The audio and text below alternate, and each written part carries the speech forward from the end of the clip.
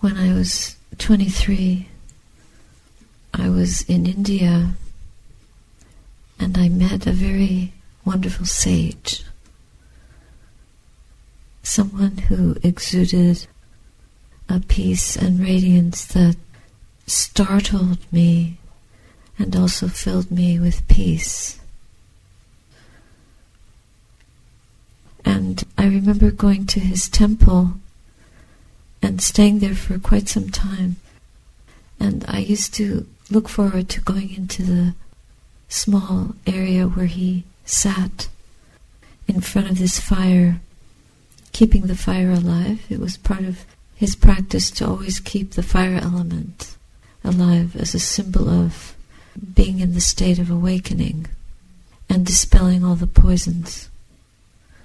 And I used to come full of questions, a long list of questions. I'd sit there and I would just soak in that energy, and all my questions just dissolved. Because what I was seeing was the answer. What I was feeling was the answer. What I was knowing was the answer. So there was nothing left to ask. So why don't we try that?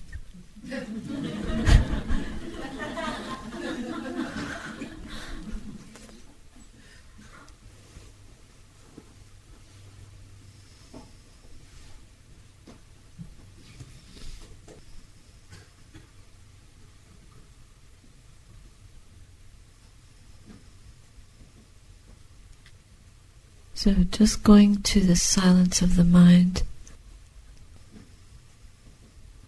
and not being caught up with questions or answers, but just seeing what we're seeing from the moment it arises and as it is sustained to the moment it falls away, whether it's the breath or the body, feelings, sensations, or mind states, or pure consciousness itself, at either any of the sense media, or a pure consciousness, the knowing mind, and observe and know what we see exactly as it is. Not through some cognitive process of interpretation, opinion, preference, like, dislike, attraction, aversion, not through the hindrances, not through desiring more, wishing it would go away, thinking about the future, or how terrible a life we've lived, and on and on and on. Not thinking, but just present, being with. And through that simple, clear, unobstructed, unpolluted, undiluted, unproliferating, almost embryonic wisdom, we know the truth unfolding before us. Is there anything else to know? We just take one sip of that, breath by breath, until it reveals itself to us. This revelation is internal, invisible, quite private, we think. But in fact, the Buddha himself did this and touched the truth with his own mind. And so can we. But in order to do that, we have to really follow his instructions and not be belligerent and think we can do this our own way. we may have more creativity around instructions that are given to us by others.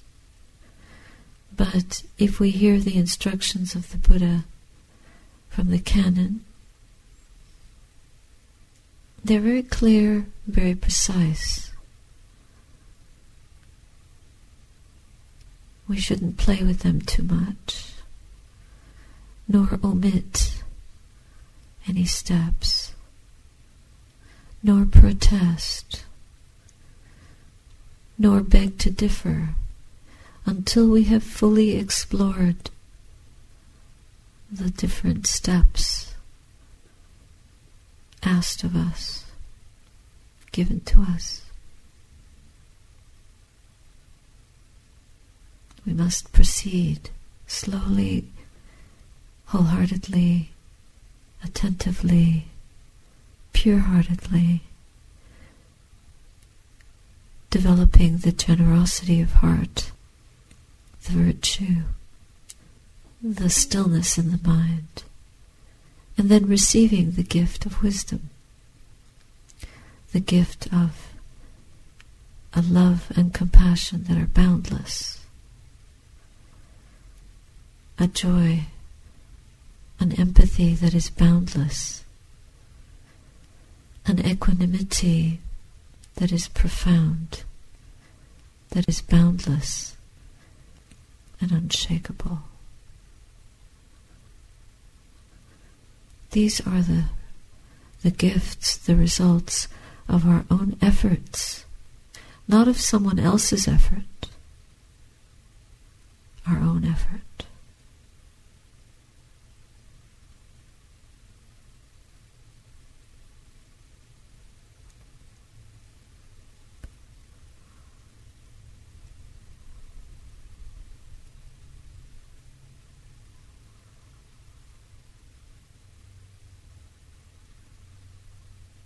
We try a little bit.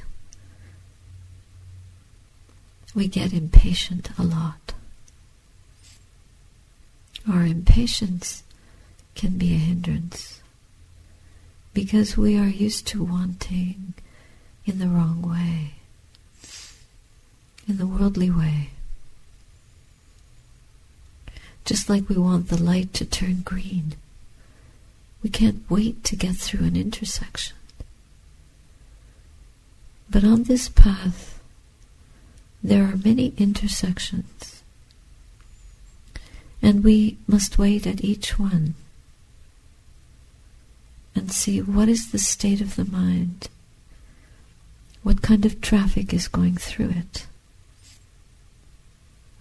how do we direct ourselves, how do we proceed, how do we treat others, how do we treat ourselves. And then mindfully we go along, even if we poke along. You know the story of the turtle and the hare.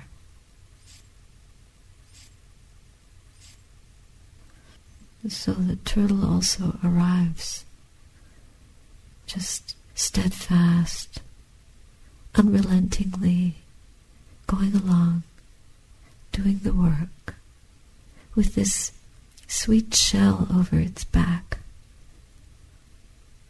And this shell is a protection because it has a soft belly. So the Dhamma, I, and the mindful practice, and Sila, faith, right effort, a love, loving kindness and care, compassionate manner and way of heart, empathetic and wise and skillful. These are our guardians. Our virtue is a great adornment of speech and conduct, but also of the mind, of purifying our intention. We have lived for such a long time untrained, misdirected, misguided, rushing through the intersections of our lives. And so we developed a lot of impatience. But for us to proceed well on this path, we have to just move with care, with peace, with prudence, with patience, with good perspective on everything around us. We're not mindful just in one direction, but north, south, east, west, northeast, northwest, southeast, southwest, above and below. All directed mindfulness and wisdom, wisely knowing and seeing, picking up objects and abandoning them when we see this is poison. This is harmful to myself and others.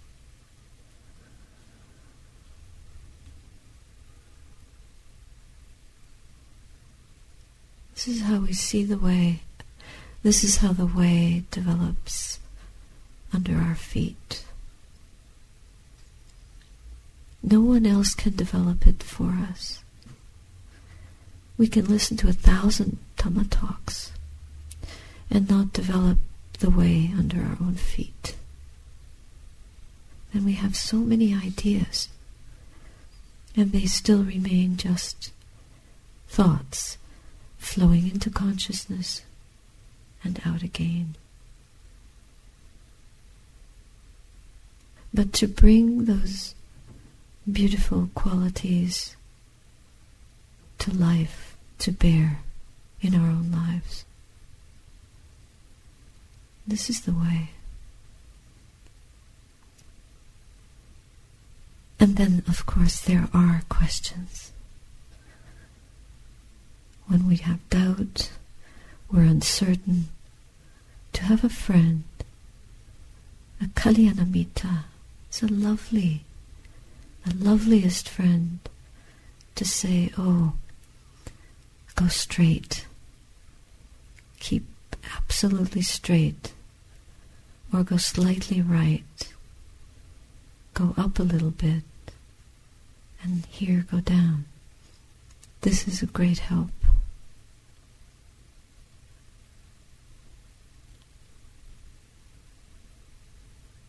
So yes, loving kindness is a very important quality to develop when we have fear. But unless we can first know that we are overwhelmed by, subdued by, encountering that which is fearful and trying to see it for what it is, until we actually know what it is and know the unreality of it, do we have enough strength of mind and force of intention to move the heart to non-fear? And once we can do that, we are already in the domain of metta. We are already practicing generosity to ourselves and to others by being in the domain of non-fear, abandoning anger, abandoning resentment or envy, abandoning miserliness, stinginess, abandoning greed, abandoning or harboring ill will. These are the steps, slow process. These are the steps that lead the mind to opening like when you open the windows of a room and bring in the fresh air. Then you can breathe the fresh air, the stale air disappears. We breathe a fresh air. So when we have trust and confidence, then we can really develop, generate, radiate a quality of love and kindness and grow it. And it is a protection of the mind.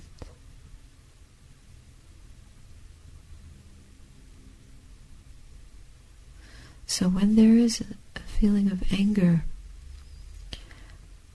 we overcome it through that generosity of heart, which is loving, forgiving, gentle. It's like the quality of a mother.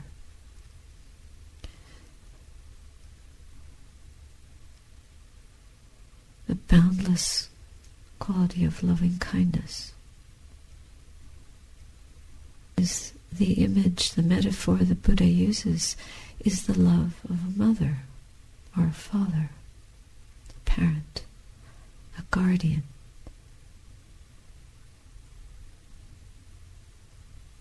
Watching over his or her child, even at the sacrifice of her own well-being. It's a boundless love. It's unconditional.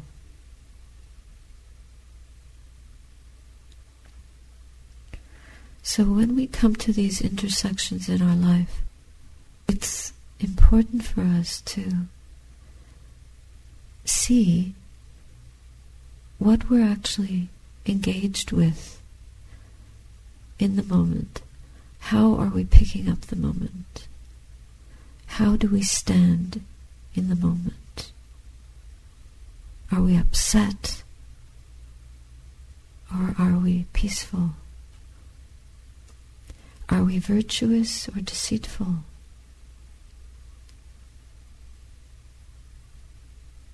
Are we wise or are we foolish? With as much wisdom as we have developed up to that point, we must check in frequently and restrain ourselves in the way of Dhamma. Otherwise the mind just grows more unruly and more untrainable, to our detriment.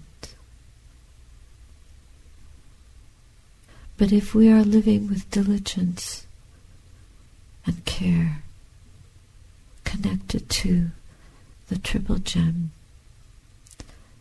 intent on developing the Eightfold Path, we can rejoice day by day. We will observe the results.